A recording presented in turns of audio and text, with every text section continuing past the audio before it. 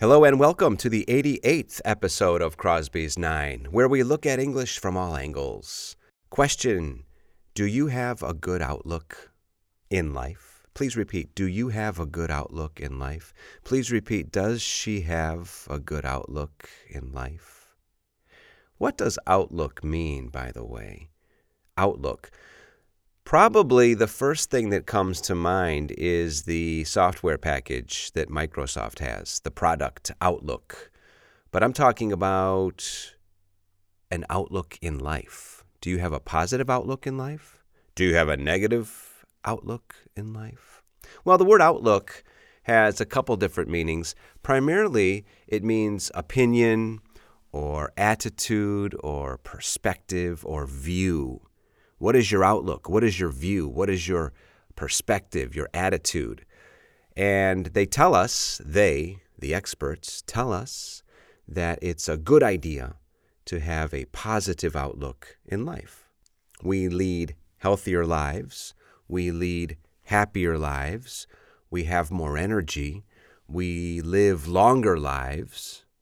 And so having a positive outlook in life is very important.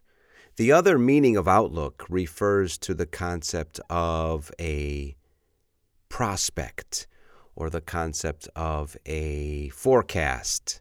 There is an organization called the World Economic Outlook that publishes information about the performance of the global economy, for example. So when we talk about outlook in this case, we're talking about the prospect for the future. So those are the two ideas that come to my mind. What about look out and watch out? I was thinking about these two concepts as well. Look out, watch out. What's the difference between look out and watch out? Not much.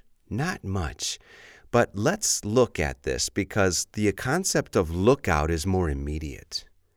You know, this be careful concept. If I'm walking down the street with you and I are walking down the street, and there is a car coming, and it's just about to hit me, I don't see the car, and you say, Drew, look out. Well, we use look out instead of watch out because it's more immediate. There's a car coming, look out. Watch out, the expression watch out, is a term that we would use under more general circumstances. If you don't watch out, you will be robbed. Are you going downtown today? Yes, I am. That's a very dangerous city. I know. Well, watch out or you will be robbed. What about take out and take away? I was thinking about this because I'm from Chicago. In the United States, we use the term to take out, meaning when we go to a restaurant and we decide to not eat there, we don't eat in the restaurant, we take the food home, we take the food out. It's called takeout. Compared to takeaway, which is used primarily in the UK, it means exactly the same thing. So like when I was a kid, for example, there were restaurants that didn't have delivery services like today. Particularly one place called the Golden Buddha. The Golden Buddha was a Chinese restaurant. And as a kid, since they didn't have tables, you couldn't eat inside the restaurant. It was only takeout. So we would order, we would call and place our order, and then we would go and we would take it out. We would take the food out, and then we would go home, and then we would eat Chinese food. Notice how I'm using the word would. Remember, we can use the word would when we tell a story about habits and things that we did in the past in a repetitive way. We would call the restaurant, we would order the food, we would take out the food, we would go home, and we would eat Chinese food. The other place was called Aurelio's Pizza. Oh my gosh, what wonderful pizza. So we would call Aurelio's, and we would order a couple pizzas, and we would take those out as well. Okay, so takeout is American, takeaway is British. What about dining in and dining out? With the coronavirus happening throughout the world, we all know that people are dining in much more than they are dining out. So to dine in simply means to eat at home, and of course to dine out means to eat out, to eat in a restaurant. And speaking of dining in and dining out, don't confuse a diner with a dinner. A diner has two meanings. How do you spell diner, by the way? D-I-N-E-R. Please repeat, D-I-N-E-R. Okay, a diner is a little restaurant. It's kind of greasy. It's a little informal. It's not very clean necessarily, right? It's called a diner. And the other meaning of diner is somebody who simply eats in a restaurant. If you go out to eat, you are a diner. Okay, now, dinner is spelled D-I-N-N-E-R, and we know that that refers to the meal that we eat at night. So to dine in, to dine out. It reminds me of the Diners Club. Does anybody remember the Diners Club credit card? It still exists. Not Visa, not MasterCard. Diners Club. As a matter of fact, Diners Club was the very first credit card used, and it was invented by a guy named Frank McNamara back in 1950. Diners Club. Of course, you could only use the credit card to pay for meals in a restaurant. What happens when you finish a meal at a restaurant? You need to ask for the check. Check, please.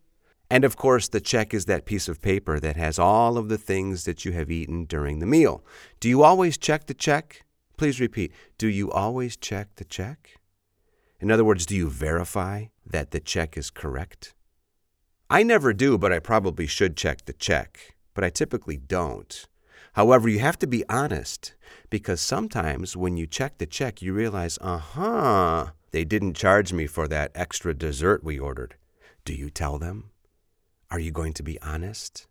Do you tell them that you haven't been charged for something you ordered? Please repeat, you haven't charged me for something I ordered.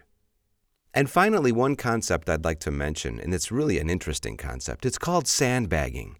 We were talking about outlooks. An outlook is basically a forecast.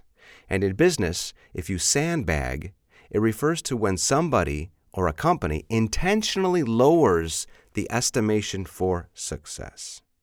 Some of you may have done this. Are you guilty of sandbagging? Imagine, for example, you are a salesperson at a company, and you know that you can sell 10 units of your product easily next year. I know for sure that I am going to sell 10 units, no problem. And I get a bonus if I sell 8 units. But when my boss asks me how many units I think I can sell, I tell him 7. I am sandbagging. I am underestimating the success rate so that when I sell 8 or 9 or 10, I get a bonus. The concept is called sandbagging. Have you ever sandbagged? Are you guilty of sandbagging? In fact, a lot of companies will do this. It's really the concept of under-promising and over-delivering. You say you're going to do a little bit worse than you're actually going to do, and you know it. And that way you are lowering the estimation for success so that in the end, it looks really good. The concept is sandbagging. Anyway, we have looked at a lot of different concepts in this podcast. Please go back, as usual, and listen to this podcast 2 or 3 times and incorporate the new vocabulary, the expressions that you have learned in this podcast. And also, please repeat what I say. Imitate me when you're in the car, when you're at home, while you're listening to these podcasts. Simply imitate me, and you will improve your speaking as well. Thanks for tuning in to the 88th episode of Crosby's 9. I'll see you soon. Bye-bye.